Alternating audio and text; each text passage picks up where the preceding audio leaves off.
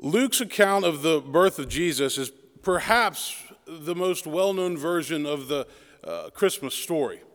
Luke tells us about the shepherds living in the fields, keeping watch over their flock by night, when suddenly an angel of the Lord appeared to them. The glory of the Lord shone around them, and they were absolutely terrified.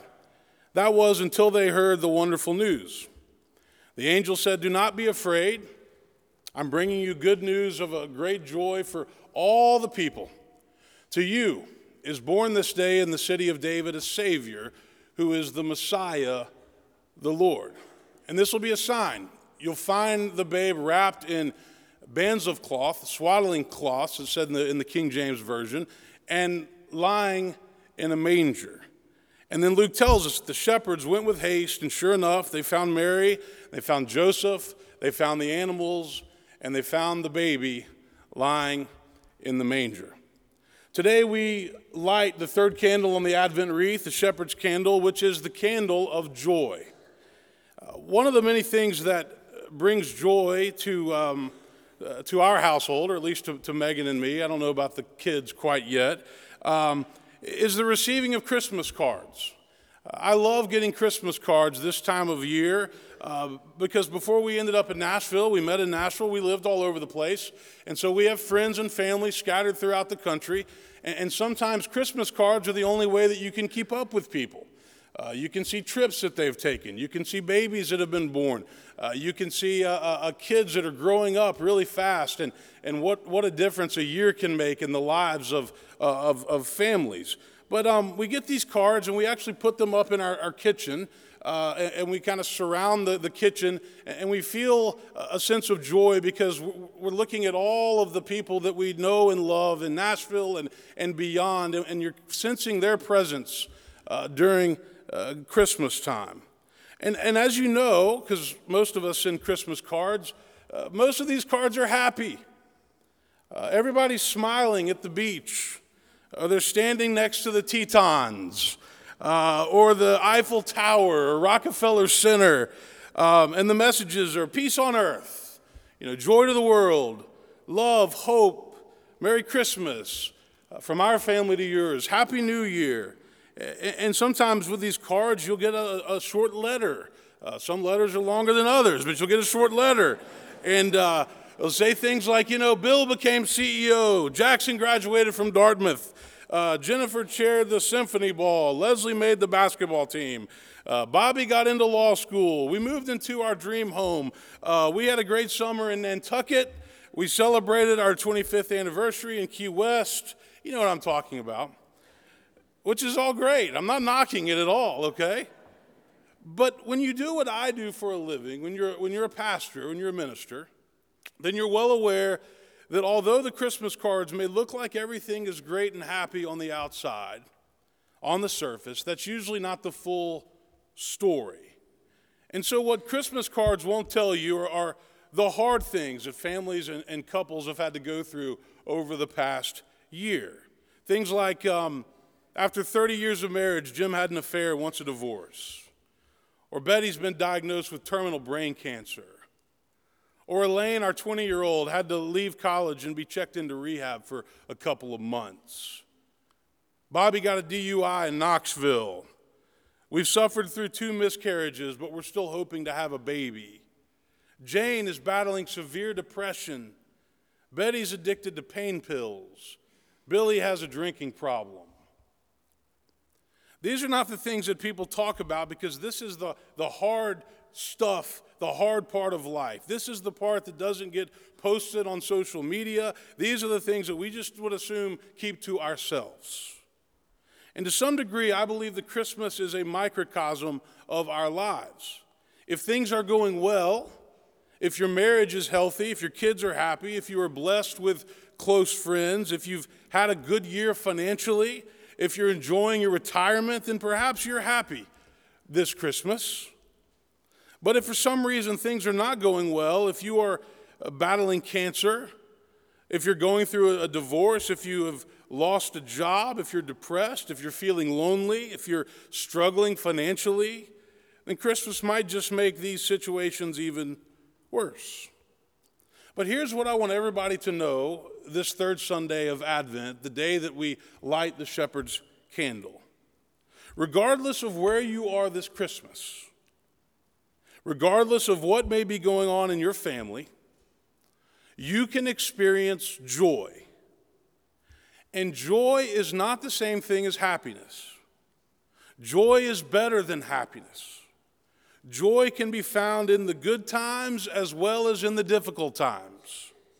In fact, some would even argue that you can experience more joy during the difficult times of life than you can during the good times of life. I did some of my research on an ethicist named Stanley Hauerwas. He taught at Notre Dame and he taught at Duke, and he retired a few years ago.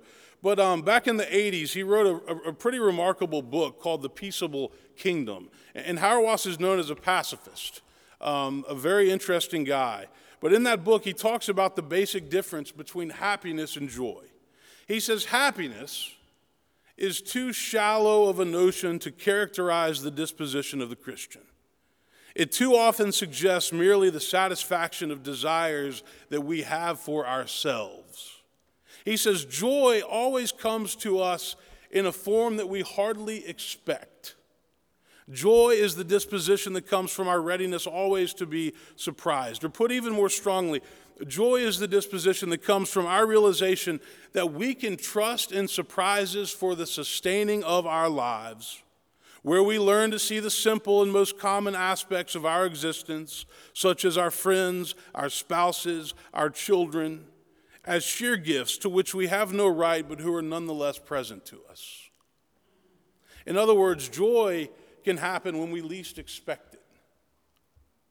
And it resonates deep within our soul. And the feeling of joy cannot be taken away from us. Happiness is fleeting, joy is lasting. Happiness is often dependent upon external things, joy is found on the inside.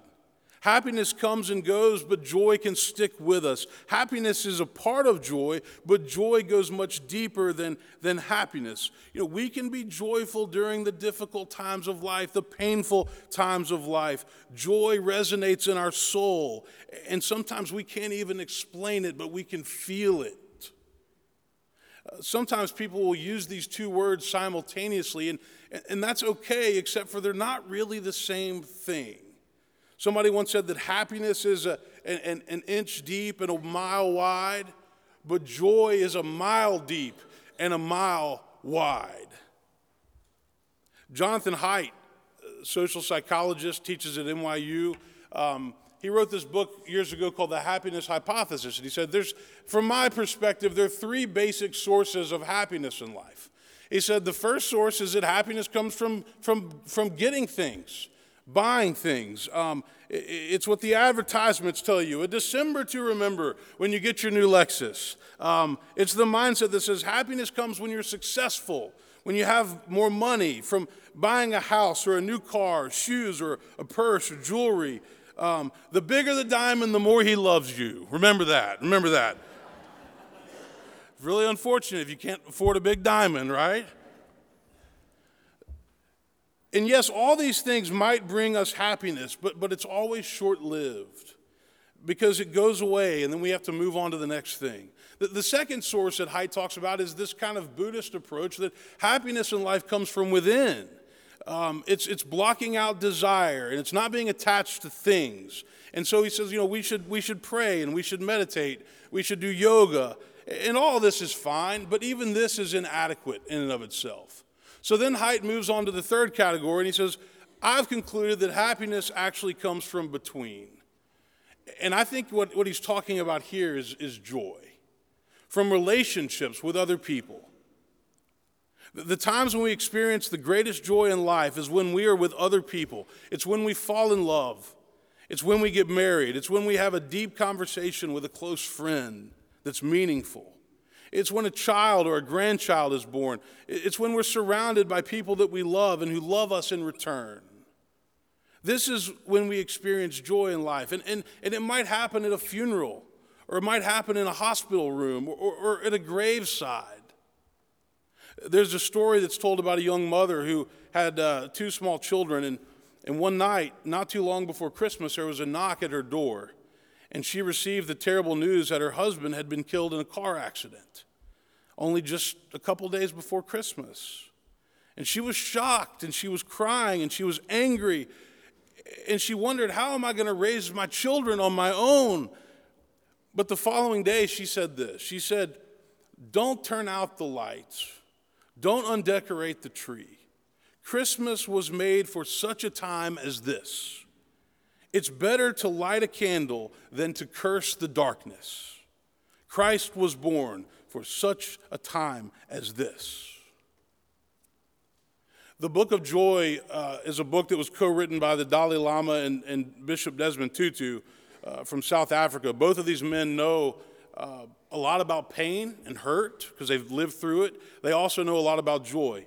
And in the book, they say there are certain obstacles in life that keep us from joy. And this is not news. We're all aware of what these are. They identify fear, stress, and anxiety. The Dalai Lama says stress and anxiety often come from too much expectation and too much ambition. Then when we don't fulfill that expectation or achieve that ambition, we experience frustration.